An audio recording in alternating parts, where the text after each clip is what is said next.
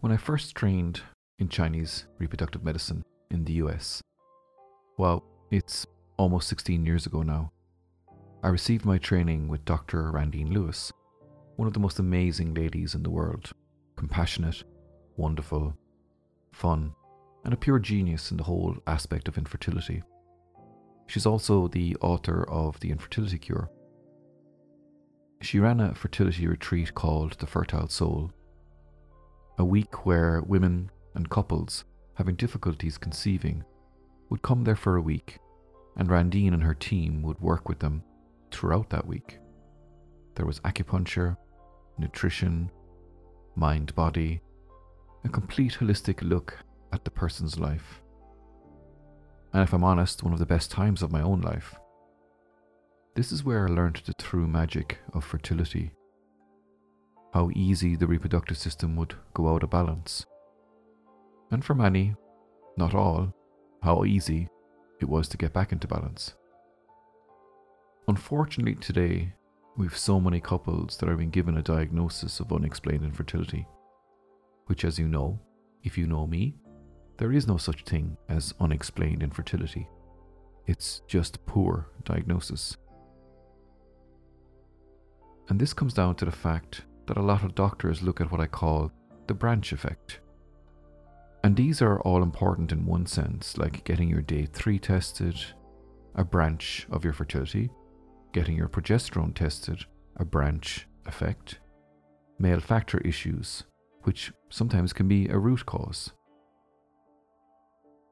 So it's about looking for the root and not focusing completely on the branch.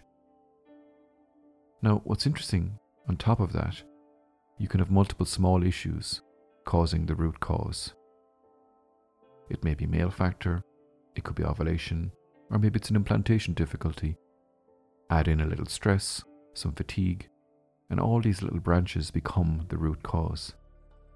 And I know how you go from an unexplained infertility diagnosis to a diagnosis can be quite difficult, but it is possible to figure out the root cause.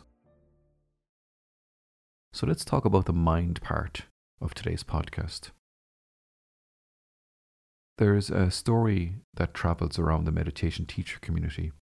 I've heard it many times in slightly different versions, and I've seen similar kind of situations happen on retreats actually. The story begins where a number of people travel to a monastery in India. There's about 20 people in the group. Now, it's a silent meditation for a week, and each evening the group are allowed to have a 2-minute chat with a lead monk to just see how they're doing and to make sure they're in a healthy space. So, the first day, everyone heads into the meditation room. They find their spots and they settle in. Now, trust me, really trust me, silent meditations are not easy. They are hard. The first day, the mind wanders and unfortunately brings all the crap with it from the last few weeks and the last few months, and sometimes wonderfully the last few years of crap it's been dealing with. And now you're in silence.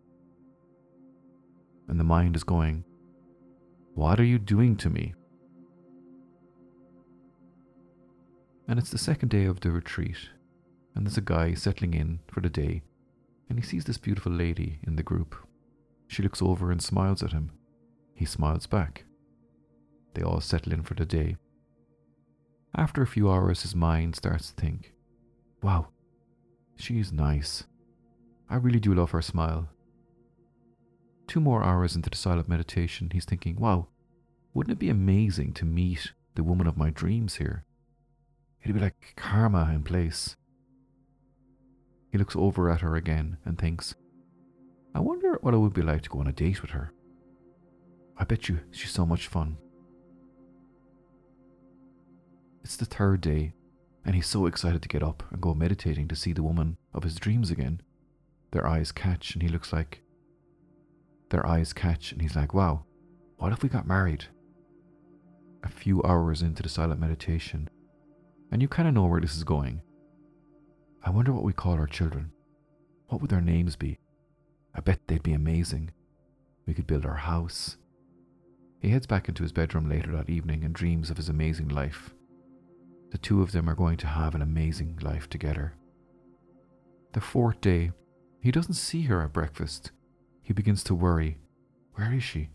Has something happened to her? Did something happen in the middle of the night?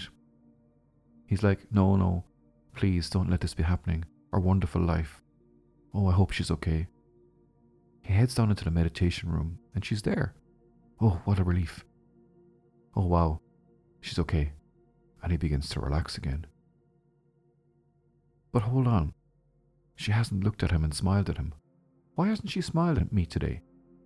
And then he sees something disturbing. Where his world is just about to fall apart. He sees her smile at another guy. And he's, wow, I can't believe she's having an affair. Like, right in front of me. How could I have loved this woman? I hate her. And all of this is in his mind. So today, just be you. And let's not go too far off into the sunset with our minds. Have a great day. See you next week. And if you do enjoy these moments, do subscribe to the podcast. It really means a lot to me and it really helps. See you soon.